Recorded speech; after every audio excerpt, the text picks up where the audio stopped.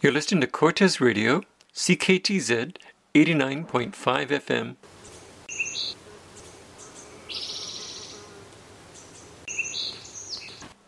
This is Roy Hales with Cortez Currents, which you can also access at cortezcurrents.ca. Teen vandalism is getting out of control in Campbell River. In the last year, we've had teens shoot out people's windows with pellet guns, throwing rocks through windows, steal or move traffic control devices, creating very dangerous situations on the roadways, breaking fences, smashing people's lawn lights, and spray painting and keying cars, said RCMP Constable Mari Tyre. In September 2021, a group of teens between the ages of 13 and 15 were drunk behind the new Campbell River soccer field house and chose to break the siding on the building. Please know that many of these incidents are still under investigation. Police continue to receive video and witness evidence that leads us to the guilty parties.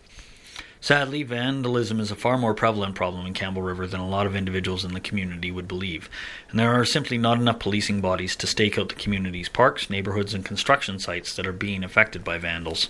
Part of that has to do with how busy the community is for policing, which means things like assaults, sex assaults, robberies, anything like that will always take precedence in investigation, and unfortunately mischief might come, investigations may take a little bit longer. What's the big deal?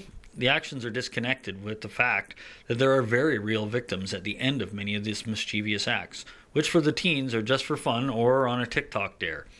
Blowing out someone's window could mean they can't put food on their table for a month because they have to fix that window, or maybe it was a small child's window or a lonely widower that will be affected for years to come.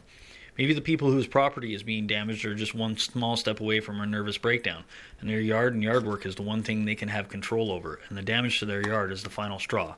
Some comments when police talk about vandalism are often defensive of the mischief makers, claiming that, hey, we were all young and stupid once.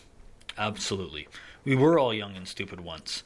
The problem is, when we were foolish, we were held to account by our parents or guardians, and that's how we learnt not to disrespect other people and their homes or belongings. Parents, guardians, please take the time to sit down with your kids and talk about what's going on in the community and what is acceptable and what is not. No matter how good you think your kids may be, every one of us is capable of making foolish mistakes. What would make us inclined to believe our kids would not do the same unless we teach them better?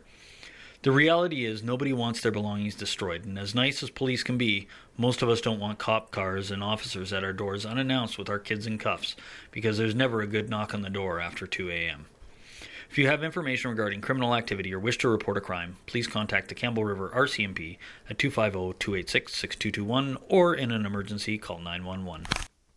You've been listening to excerpts from Constable Mari Tyre's Campbell River Community Update for October 22nd, and a subsequent RCMP Facebook post